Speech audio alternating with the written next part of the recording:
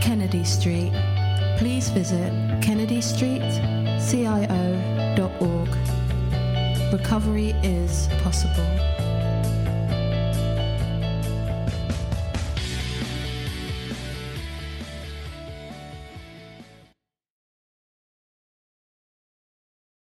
Flying away. Well, it's what it's all about today. Hello, everybody. Hi, everybody. Hello. Hi, everyone.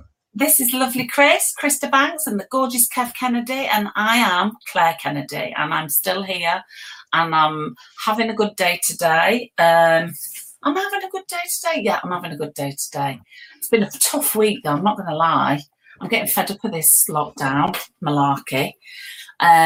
It's great, though. Great. We can see light at the end of the tunnel, which is amazing. Can't wait to be able to get out there and have a coffee with people in the flesh. Give them a proper cuddle. Oh, sorry, I'm just doing something. It's nice. all right. It's all right. Taking the t-shirts. Are you going to promote our t-shirts there? Yeah, sorry, my computer went a bit weird. Okay, well, just for those of you who are curious, those t-shirts are purchasable on our website. Yes, modelled by the gorgeous Kevin Kennedy. So anyway, getting back to today's show, welcome to our Wednesday Recovery Talks. I have the absolute privilege of introducing a wonderful friend of ours, Krista Banks. We are not saints. He's going to tell you more about himself in a little while. For those of you who don't know, we're a small project based in Brighton called Kennedy Street. And we do this show every Wednesday, and it's called Recovery Talks. And it's all about just disseminating the message of recovery. It's emerged because of lockdown. We are trying to help people around the country understand where recovery lies in the community, what it looks like, who are the people that are the go-to people. So Chris is going to tell you more about his project and what part recovery plays in that. And there's some amazing projects around the country. We're really, really passionate about everything to do with recovery. So, and it isn't one size fits all. It's not a case of, I'm just going to go there and that's where I'm going to find recovery. We're so blessed now to have so many different ways of accessing a recovery process. And that's what these talks are about, really. It's about introducing you who are watching to all the wonderfulness that's out there that's on these amazing recovery pathways. And and just to help you understand that if you're stuck, if you want to have a conversation, we run a helpline. So it's a recovery helpline. It's national. It's free. It's a point of contact that you can actually pick up the phone. You can speak to a peer who's in recovery, and you can start your recovery journey there. And what we do is we connect you to all of the amazing resources that are freely available in our beautiful green country. I'm going to shut up now because I can rattle on for hours, and I'm going to introduce you to my very handsome t-shirt wearing husband. There he is. Look, Recovery Rocks. Over to you, Kevin Bear. Hello, everyone. It's Kevin Kennedy. I hope you're well. Lovely to see you. As you can see, I'm wearing my Recovery Rocks t-shirt, which I thought was quite apt for today, because today's a good one today. I like this one because as you can see, I'm very much interested in music. And when Chris first came on and we went live, we were discussing my guitars, which is universal. It's like football. It doesn't matter who you are in the world, what you do. If you start talking about guitars or football, you're immediately on a level playing field. However, I digress. So Chris is a director of the first, I may be wrong, but I think it's the first ever recovery recording label and studios, possibly. And they are called We Are Not Saints, which I think is a cracking name. And they've got an album out soon, which is called Liberation Through the Looking Glass. It's 20 odd tracks by musicians. I think they're original tracks by musicians who are in recovery. And addiction seems to be really quite prevalent in musicians, actors, and the rest of it. I don't know why. Well, that's a whole new program. But Chris is going to tell us something about himself, his journey, and how this brilliant idea of his came to fruition. So over to you, Chris. Hi, yeah. So, thank you very much, Kevin. Thank you very much, Claire, for having me on the show. Just a bit about myself then. So, my kind of journey in music is very much mirrored by my journey through drugs and alcohol. I kind of got into bands and music about the age of sort of 14, 15, as most people do at school, about the same time that I discovered cannabis and drinking, and I just fell in love with music, but also fell in love with that kind of, going out on Friday night, going to gigs, partying, started off playing in bands, and that kind of that whole scene as well. So the kind of band culture of the mid 90s to early noughties. So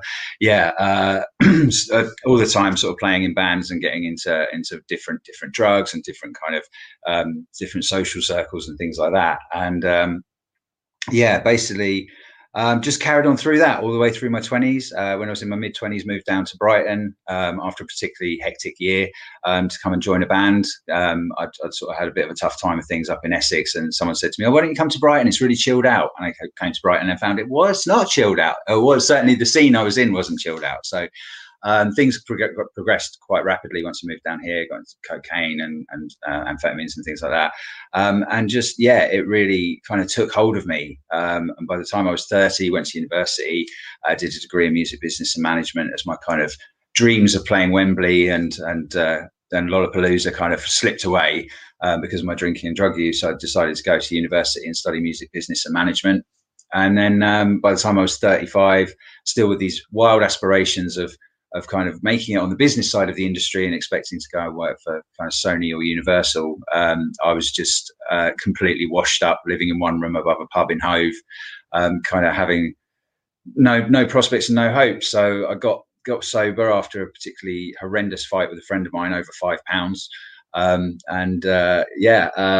Started going to fellowship meetings. And what I found on my recovery journey is that I was happening across musicians who had really great stories to tell, like really incredible history and a really beautiful way of playing, because these were people that had played their whole lives, and maybe put it down for a time when they were in the madness, but certainly, now they were in recovery, they were picking it up and finding that actually sober, they were 100 times better as a musician than they ever had been when they were drinking and using. And so as I carried on through my recovery journey, sort of the next couple of years, I kept meeting different musicians. I sort of started thinking to myself, there's got to be something that we can do here. Where do these people get to play? And I'd, in the meantime, got a job back in the music industry, working as a booking agent in Hove, and was going out to the gigs and the bars and things, and kind of felt that my recovery I was safe in my recovery, but it always felt uncomfortable to go into those places, to go and see music, and looking at the musicians that I was working with, and they were getting offered free drinks at every venue, and some diving outside for a cheeky smoke when they were supposed to be playing and stuff. And I just thought, this isn't safe if you're in recovery. This is a real maelstrom of kind of triggers, if you like. So I left the booking agency job and went to the Great Escape in 2018, the Great Escape Festival down here in Brighton. For those of you who don't know, it's Europe's biggest music conference, and has obviously the amazing live music festival that runs alongside it. And I intended to kind of go along and find myself a new job and find some people who were in recovery in the music industry and kind of see if I could find an avenue for myself in that way. And I didn't find anything, to be fair. What I found was, free bar after free bar, and it was all networking events for in bars. I went to Artists Without a Label. They had a thing in the basement in Brighton, and I thought, this is great. This is where the independent people will be. This is where I can go make some contacts. And as soon as I walked in, they gave you a wristband and said, the free bar's that way.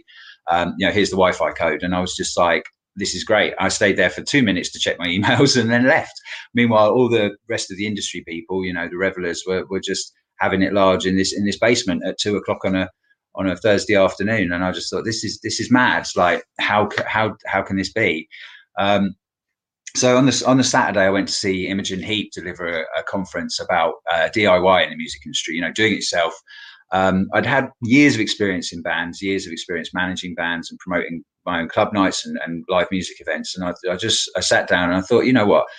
If we want to do this, if people in recovery are to have any sort of meaningful experience in the music industry, we have to change it from the inside. So the idea came about to set up a record label and live events company, which kind of became an offshoot, specifically working with people in recovery. So people who are just not getting the opportunities. You know, what do we do when we're sober? And, you know, we can't go down our local and play an open mic night for pints, or, you know, even the concept of going out on tour and doing it safely. Do you tour with other bands who might be drinking and using while you're in the, you know, while you're in the dressing rooms, or, you know, so it just became this kind of like, this banner waving, basically, for banner waving for change, but in the meantime creating a platform that really puts recovery at the heart of what we do. So we work with Small Pond Studios. Kevin, you mentioned studios. We don't have our own. We use Small Pond down the road, but they have a very incredible manager called Matthew, who is just really sympathetic to what we do. You know, we make sure that that all our artists have regular welfare checks, so we check in with them, make sure they're keeping up with their meetings or whatever their pathway to recovery might be. We check in with them to make sure that they're doing okay. You know, we don't record in studios where people are sitting at the console smoking weed all day, because that's, you know, a lot of people's experience, or that there's a mini fridge in the corner. And it really is about giving people an opportunity that they wouldn't otherwise get, to give people the chance to go and write their music and to record it in a safe way, and to perform it in a safe way, and to kind of release these incredible stories through song out into the world. And that's kind of, that's our kind of remit, really, if you like, is kind of, you know, recovery first, and then just incredible music and incredible stories and incredible talent, hopefully. Amazing, absolutely amazing. It's very, very inspirational. And much needed. I mean, Kev's been involved in the music industry for most of our time together, which is coming up for 28 years, and it is quite terrifying. It is. I mean, if you're in active addiction, it's brilliant, but I don't know how people get stuff done, to be honest. But there is such a need. There is such a need for safe, not just safe venues, but, you know, companies like yours that are encouraging just a creative way of being, a real outlet, but with a real heart for change. So I take my hat off to you. I think you're amazing. I know you are. Thank you. Thanks, Claire. I know how amazing you are, and I also know the amazing artists that you've got on your album. Do you want to tell us a little bit more about the album? Because it has launched, hasn't it, Chris? It has. It came out on the 25th of January. So obviously, yes, we all love to mention COVID at the moment, even though everyone's trying to sort of pretend it doesn't exist, or just praying that we get through it as soon as possible, which I'm kind of, I have a foot in every single camp in that conversation. But, you know, when we sort of were staring down the barrel of a global pandemic last year, obviously our kind of year's plan had taken shape already. We were going to do 1 gig a month. We were going to try and blend what we do with some of the more commercial venues in the city. So we were having conversations with the likes of Hope and Ruin, with the Green Door Store, about actually opening but running a sober bar for the night and doing things that way. And we were trying to not just host recovery events, but actually to include the wider contemporary music scene in the city. So that was our kind of mission for last year. And obviously COVID happened, and very quickly every single gig that we had booked was just like gone. So I sat down I think it was April, and I was sort of like, you know, really racking my brains. I was like, how do we even survive this year financially, let alone continue to be creative within this world? So we tried some of the kind of Facebook Live gigs. Some were successful. Some had the worst sound quality you've ever heard in your entire life, with guitars phasing in and out, and vocals being cut out by guitar signatures and stuff. And so we kind of quickly abandoned that. And I kind of happened across the idea, or it was when I think I didn't happen across it, but it was the Arts Council announced some funding for organisations, creative organisations, artistic organisations during COVID. So a portion of it was to sustain you, and the other part was to develop a new practice. So I kind of sat down and spoke to some of the musicians we work with, and I said, look, you know, how would you feel about being commissioned to write some music about your experiences of being in recovery in lockdown? So when fellowship meetings are taken away, smart meetings are taken away, when you can't see your drug counsellor, when you can't see your sponsor, or even go for a coffee with a mate who's in recovery, you know, what does your world look like? How does everything take shape for you? So we applied to the Arts Council, and they were all very responsive, and they were sort of like, yeah, we'd love to do it. And so we applied to the Arts Council for funding, and we're very fortunate. We got the funding through very quickly, actually. For the Arts Council, it was amazing. I can't praise them enough for how quickly they turned all that round last year, because it was a real feat. And a big shout out to all the funding bodies who kind of really stepped up for every social enterprise and charity in the country, really, that they really redoubled their efforts and saved a lot of people. But the Arts Council came through with the funding, so I was able to go to 8 different musicians in recovery and commission them to do exactly what I just said, which was to write about their experiences. And so they went off. They got paid to go and have a week of writing, to do some writing, and they all came back, and some wrote 1 song, some wrote 3 or 4, some wrote 5, 6. And we so it was in that very narrow window of, I think, July and August last year, when everything was looking a bit hunky-dory, that I sort of we managed to get in the studio and very rapidly turned around the album. It's an acoustic album, so there's not a lot of extra instrumentation, which was a bit of a relief, because I think if we'd gone any bigger, it had never have got made.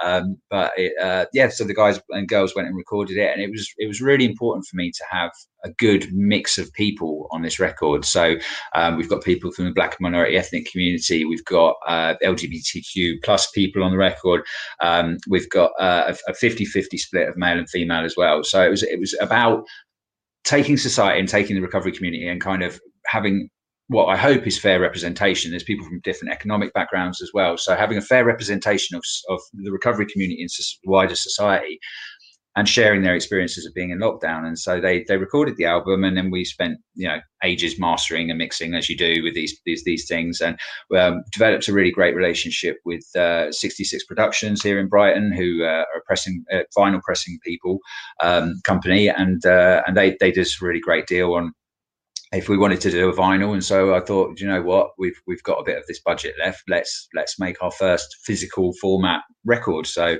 it was really great to be able to press it onto vinyl. And what was even more impressive was to be able to go back to the musicians who, these guys and girls have kind of been in music or have played music their whole lives, and have never, everyone aspires to having their song on a vinyl record. And then I could go round a few weeks back and socially distanced, of course, drop it on their doorstep and go, there you go, there's your record. And it was a beautiful moment, because that's the sort of thing that people just don't expect. There's musicians out there who are in the regular everyday industry, and they aspire to a vinyl, and some will never get that. And it was just a great thing to be able to deliver to people. But the record itself is an incredible message of hope. What could have been quite a gloomy, melancholy kind of everything's gone and I'm so sad kind of record is actually is full of hope and full of joy and full of laughter. I think there's a couple of great lyrics in there. One from Callum Johnston about seeing a man walking his rabbit in Regency Square, and there's a couple of things in there that just make you smile. But there's also some songs in there that do really pull at the heartstrings, and that kind of make you go, oh God, this person has had it tough. But the overwhelming sense is one of hope, and I hope when people listen to it, that they really relate to it. I think that's the thing, because you don't have to be in recovery to feel empathy and to understand what a lot of the songs are about. So I think that's a really important thing. This is an album for everyone, from people in recovery. Absolutely. And like I say, we know and love the artists that are on that album, and we know them personally, most of them, and we're passionate about that. And they are really talented, amazing musicians. I mean, like, uber talented. This is a fabulous album. And also, I know that we talked about it earlier, Chris, you were saying that if people sign up for your newsletter via your website, they'll get 15% off the album. Is that right? If they sign up for the newsletter, they get 15% off in our online store. So we've got much like yourselves, we've got an array of T-shirts, and I think we've still got some mugs. There are some We Are Not Saints mugs, and the album's on the store as well. So if you go and sign up for the newsletter, you get the 15% off in the album. But it's all available through the online store. Yeah, and that's at wearenotsaints.co.uk. There you go. And it's scrolling across the bottom of our screens as we speak. So if this is people looking back. So one of the questions is, a young man called Scott wants to know, I'll just put that on screen, is, are there any of the tracks on YouTube that that he can have a listen to? From this album, yeah. If you go to our YouTube channel, which is obviously We Are Not Saints, then there's actually, you can go to our playlist, which has the full 25 track album is on there, or you can just search Liberation Through the Looking Glass, and I think it does come up with the individual tracks as you go through YouTube. So yeah, it's all up there on YouTube. It's also available through Spotify and Amazon and all the usual. Sorry, I don't know if I'm allowed to product placement. Is that allowed? Through Spotify, Amazon, Deezer, all your usual streaming outlets. So and you can listen to the album for free on our website as well. If you go to the music section, all the MP3s are up there. You can listen for free, and you can buy a digital download copy from us direct as well. Yeah, we want to encourage, obviously, people to listen to it, but really we want to encourage people to not only buy it, but to share it. Share, people. If you're listening to this and you want to make a difference and you want to see, the huge potential that people in recovery have got, buy this album. All of the profits are reinvested back into We Are Not Saints, so that they can go on to produce more amazing stuff. And it is a real socially innovative business idea. I love social innovation. I'm all for. Kev's dying to ask a question. I can see he keeps leaning forward. I think because I've been on both ends of this, like yourself, Chris. I mean, I was touring when I was, a kid, and I went through all that rock and roll, proper rock and roll. This is the way you do it, and I think now it's changing. I think mainstream music is drifting towards sobriety. Some of the big stars, like Christy Moore, for example, he doesn't drink anymore. In fact, Christy was after banning booze from his gigs at one point, but being of the Irish nation, they wouldn't even go to it. I don't think. Fair enough. And obviously Eric Clapton. And I've been lucky enough to come across other working musicians who now it's all changed. Now they do vocal warm-ups and these are big artists, and they just telling. I was working, but I bumped into Knopfler, and he was telling me that they used to just go a couple of lines, a few beers, and on they go or whatever. And now they do vocal warm-ups, don't drink. Other people I know now, they used to sort of be drinking. Now they have a cup of tea. And especially a country music as well, apart from Willie Nelson, who'll always smoke weed. The rest of them are pretty clean, because I think that the productivity is better, and the product they produce is not murky. It's cleaner. So I think things are changing along that line. Yeah, I think you're definitely right. I think there's a certain. I think if you want to have any, I think it's sort of known now that if you want to have any sort of longevity within the music industry and have a career and not wind up kind of washed up and done by the time you're sort of in your mid-30s, I think people are identifying that, like you say, like Knopfler, they're doing vocal warm-ups, they're drinking mineral water, they're kind of looking after themselves. But I think at the very kind of entry point of the music industry, there's still very much a kind of an attitude that, and certainly at grassroots level, there seems to be this attitude of like, well, we won't pay the bands, but we'll give them a crate of beer because that only costs us a tenner. We won't pay them 100 quid or 200 quid for doing a 45-minute set. We'll just give them a crate of beer and that'll keep them happy. And there's still that attitude at the other end. So the moving through the spectrum of the music industry, I think you're absolutely right. There's this kind of an understanding at the top end, where you've got people like you say, like Eric Clapton, who now sober, have had a very long career but know that they need to look after themselves, really. But there is still this kind of attraction, and I think it's definitely with younger people that there's this kind of rock, sex and drugs and rock and roll aesthetic, and that was the trap that I fell into. Was sort of speed to stay awake and drink to go to sleep, and smoke weed to go to sleep, and it was that, and it. I think people sort of see it as rock and roll, and I think that is the myth. Really, it's not. I think that's always going to be. I think no matter what happens, rock and roll is going to be at some stage. Is going to be about rebellion and all that. Yeah. But now it's changing. I mean, I did a gig for Guitar Saves Lives, and there was a chap telling me that there was now there's AA meetings backstage at festivals and things like that. Which I think is amazing. I think that's absolutely brilliant, and I think. And I was also the part you talked about doing a gig with a with a dry bar or a non-alcoholic bar. Now, to my way of thinking, this is just my opinion, that I'm not sure if that's the right way, because it's a bridge to normal living, and booze is out there, drugs are out there. There's no way that's going to work. But I think it's more powerful if there's just normal people who drink and whatever, and the band are sober and the band are clean. I think that is a more powerful message than kind of isolating people who love music. And I think the message will be a lot stronger. Do you think that's right, or am I talking rubbish as usual? I mean, with the kind of setup that we were looking at last year, with kind of bridging this moving to being inclusive with the wider contemporary music scenes, was we did the Hope and Ruin, and we kept the bar. We said to everybody, the bar downstairs is still open, the bar upstairs is a sober bar. You feel free if you want to go downstairs and get a drink and come back up, that's fine. But we just didn't want to have the main bar open in the main performance space. Obviously, the Hope and Ruin's got stage at one end and a bar at the other, and we just kind of felt there would be, because we knew that the majority of our audience would be in recovery, so we kind of kept it like that, but said to people when they came in, if you do drink, the bar downstairs is open, and that worked really well. And I think it is about, what we're trying to do is be inclusive, and you're right, that bridge to normal living is really important. But what we don't want to do is shut the door to people who are in new recovery. We would very much want to try and attract people who may have just come out of a rehab. They've literally, been in that bubble of rehab for the last 6 months, and they're going, well, what do I do with my life? And we want them to come to our shows rather than go, this is shit, this is rubbish, I'm going to a crack den, and that's what we're trying to encourage. So it's about finding balance. And I think what we're definitely going to be trying to do when we move back towards live shows is having that crossover. So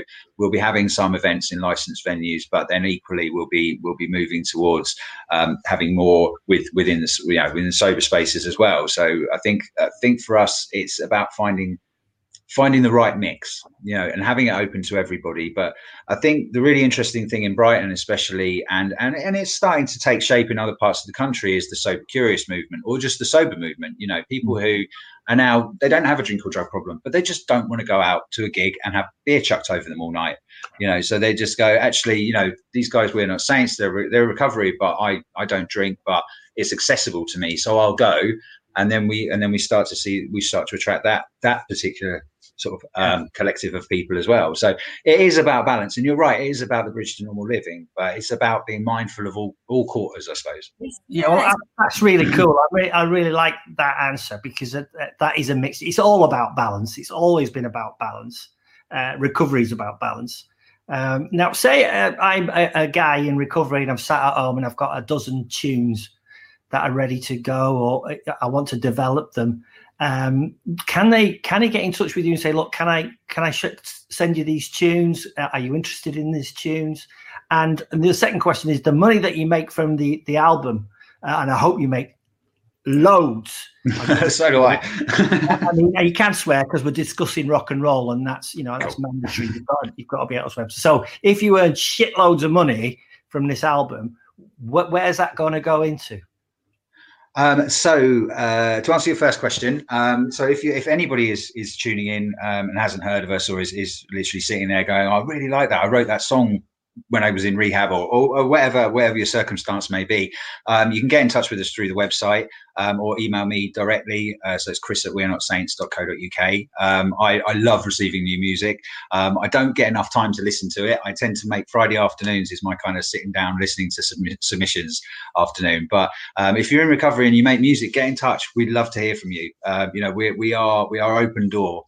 We did shout outs across last year on our social media for anyone that was wanted to get in touch. And we can just talk. It always starts with a coffee. Every great thing starts with a cup of coffee and a sit down and a chat about music. And we've got two new artists that we're going to be working with this year who did just that. They've literally an incredible hip hop artist from Uckfield, and then an incredible soul singer songwriter from Essex, who I'm hopefully going to be meeting with them as soon as we can have a bit more freedom. And they did just that. They just got in touch through the website.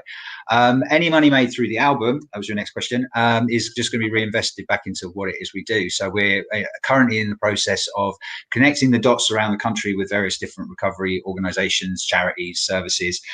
So everyone from North Yorkshire Horizons up in Scarborough, we've got We Are With You over in Stoke, EDP down in Devon and Dorset.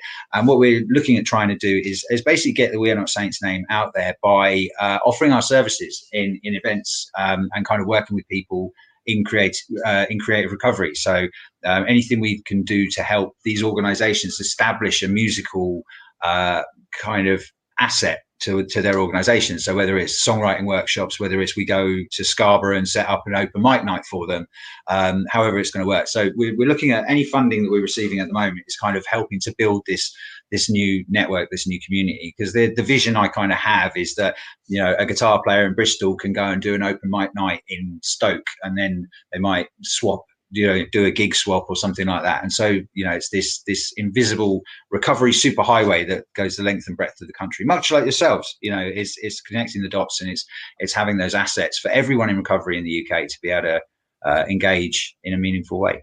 So that's where the money's going, is to build this picture. And We Are Not Saints, is it a physical place? Is it an office, or is it somewhere you can visit? Is it somewhere you can come in and just bring your guitar along? It's not. No, we've been remote working for the last 3 years because we had no funding. But funny you should say, straight after this interview, I'm actually going to view some offices this afternoon. So we'll be hopefully have a physical space that we'll be able to conduct meetings and things. But yeah, mostly our kind of live events and our productions are outsourced. So we've run things in Brighton Open Market, the Unitarian Church. We've done a big gig on the seafront, which I think you were both at last year. Did you not come down to that? Or not last year, year before, wasn't it? The South Coast Recovery Walk. We did the main stage there. So but hopefully one day we'll have a physical. I'd love a little venue somewhere where we could just every night of the week just have people playing music. I'll be there. There you go. I'd love to have you, Kevin. Yeah, I love all that. Yeah, and sorry, I'll let Claire speak because I've kind of hogged it. Sorry, love. He's on a roll now. He's on a roll. You can tell he's really passionate about music. He's like, oh, can't wait for Chris to come on. I can just talk about. That's great. I love it. Beautiful. I think it's brilliant. I really do think what you're doing is amazing. And like you say, it is about having an all-inclusive space. And you know what?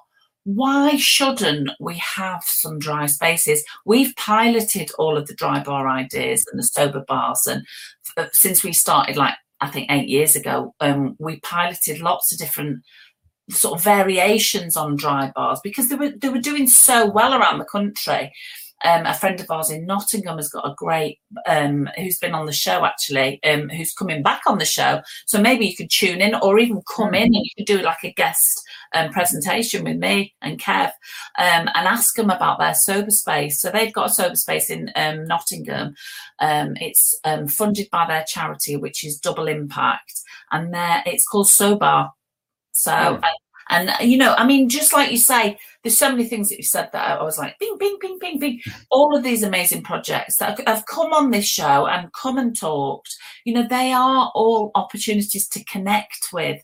You've got Red Rose Recovery in Lancashire. These guys are amazing. They've got some fabulous people. We did a show the other week, a radio show, didn't we, Kev? And this DJ, he's a great guy in recovery, wants to talk about everything to do with recovery. It's just connecting with all these projects. And they all do have funding in place to be able to support their people that come to them to inspire them. Because as you and I know, and Kev knows, stopping drinking and drug taking is actually a tiny part of it. It's about building a life and finding your passions and finding your purpose and, being with people, connecting with people that you've got another connection with other than getting off your face, sitting down playing a guitar with them and singing. And it's just a beautiful way of being in the world, and we do need dry spaces. I don't care what anyone says. What we discovered, Chris, by piloting these ideas is actually the people that came were the recovering community. They were supportive. But the really big surprise was the young people that came from university. And these kids don't have addiction problems. They don't have drink and drug problems. They just don't drink. And they just like, no. It's really interesting you say that, because I've done a couple of guest lectures at Northbrook Met over in Durrington, and I've done a couple at BIM as well. And you know, the thing that I find is when you finish doing these lectures, you get quite a few young people coming up to you, not hordes, but you know, a few young people that come up to you going, I really like what it is you do. Like, I like going out, but I don't like drinking. I don't like being around drunk people. So what you guys are doing is amazing. We really, really enjoy that. You know, we really want to kind of come along and experience what it is you guys are doing. And I think that's the overwhelming thing. My sister, who I think is tuning in this afternoon. Hi, Ashley, if you're tuning in. You know, she rarely drinks. You know, and it's kind of an argument against the whole hereditary drinking gene thing, because she barely drinks. And you know, there are just young people now that just aren't interested. They just don't want to. You know, I think it's very different to when I kind of started going out pubbing and clubbing, when it was £1 a pint every night and quid entry on a Monday to the nearest rock bar and stuff like that. That was just a done thing. But I think, you know, times are changing, you know, and I think by having more to offer, I think cities will make themselves more attractive. You know, there are pubs within every mile in every city centre, you know, but if you can offer a sober space that's cool and attractive, well funded, that doesn't feel like a kind of thrown together ramshackle mess, but actually is just a very nice space to be in, that's fun and engaging, then I think, yeah, young people will flock to it, and people in recovery will flock to it, and as I mentioned, the sober movement will flock to it as well. I had a really good conversation with a friend of mine the other day who just sort of said, you know, what we need is, essentially, it needs to feel like a youth club for adults. It needs to feel like Biker Grove for grown-ups. Yeah. And that's the thing. That's what it needs to be. If you're going to go and spend 3 or 4 hours on a Friday night, you know, you want pinball machines and pool tables, and you want to be able to have fun and enjoy it with your friends. So that if you do drink and you go, the notion of alcohol is removed, because you're just doing so much other cool stuff. You know, and if you're in recovery, it's just a nice place to hang out. Yeah. I've done tours. I've been lucky enough to do a lot of professional tours, not with bands, but with big musicals like Chitty Bang Bang and Chicago and Rock of Ages, and we were. It's endless. And I've been very lucky to work with a lot of younger people, aged sometimes between 17 and 23, and they are dedicated. And they don't drink. They certainly don't drink like I used to drink when I was 18. And not just me. I think like everybody else. I think there's been a shift. Don't get me wrong. They like to go out and have a blowout now and again, as you do when you're at that age. But and they may go to the pub after the show. But usually that's to kind of meet someone that's been in the show, or there's a birthday or something like that. Or some nights it's a quiz night. But it's not something they do every night. Whereas when I first started in the 1980s, I was on the road, and everyone would go to the pub straight after the show. I mean, we just did, but they don't do it now. So what I found you saying is very interesting. And my another question I have is what is the future? What does the future look like for We Are Not Saints? What exciting new projects, apart from the one I'm going to be involved in, of course? Of course, absolutely.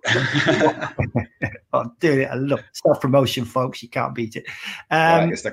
What exciting stuff have you got coming up? So I mentioned our kind of national program earlier. So that's where we're kind of sort of working with other organisations around the country to try and replicate replicate elements of what it is that We Are Not Saints do. So we're essentially offering our expertise in kind of live events and delivering events in unique spaces, and also sort of songwriting workshops with our artists and things like that. So we're kind of doing that at the moment, and we've got everybody from, I think, Luton, Lowestoft, down to Bristol, Devon, Dorset, all the way up to the sort of Scottish borders. So we've got organisations that we're working with around the country, looking at delivering kind of music in their areas, keeping it more local. We are desperately hoping for a return to live events, and I did email a couple of my contacts yesterday, on Monday, as soon as Boris said June 21st, I went, right, let's get on it. So we're hoping for a return to live events. preferably sometime in July. 17th of May, he said, didn't he say 17th of May? You could start opening up theatres and rock and roll venues. He did, but because of the nature of what we do, where we try not to charge a wealth for ticket entry or for venue hire, we need to kind of guarantee a maximum number of people. So 17th of May, we could probably get a venue, but if we can only have 12 people, it's not going to work because we try, as I said, we try and keep it inclusive. So actually, up to 1,000. I think it was up to 1,000 you could have. Okay. I also have a load of musicians who haven't rehearsed for a year as well. So it might be an idea to get them rehearsing. But so we're aiming after June the 21st. So probably, hopefully sometime in July, we'll be returning to live music.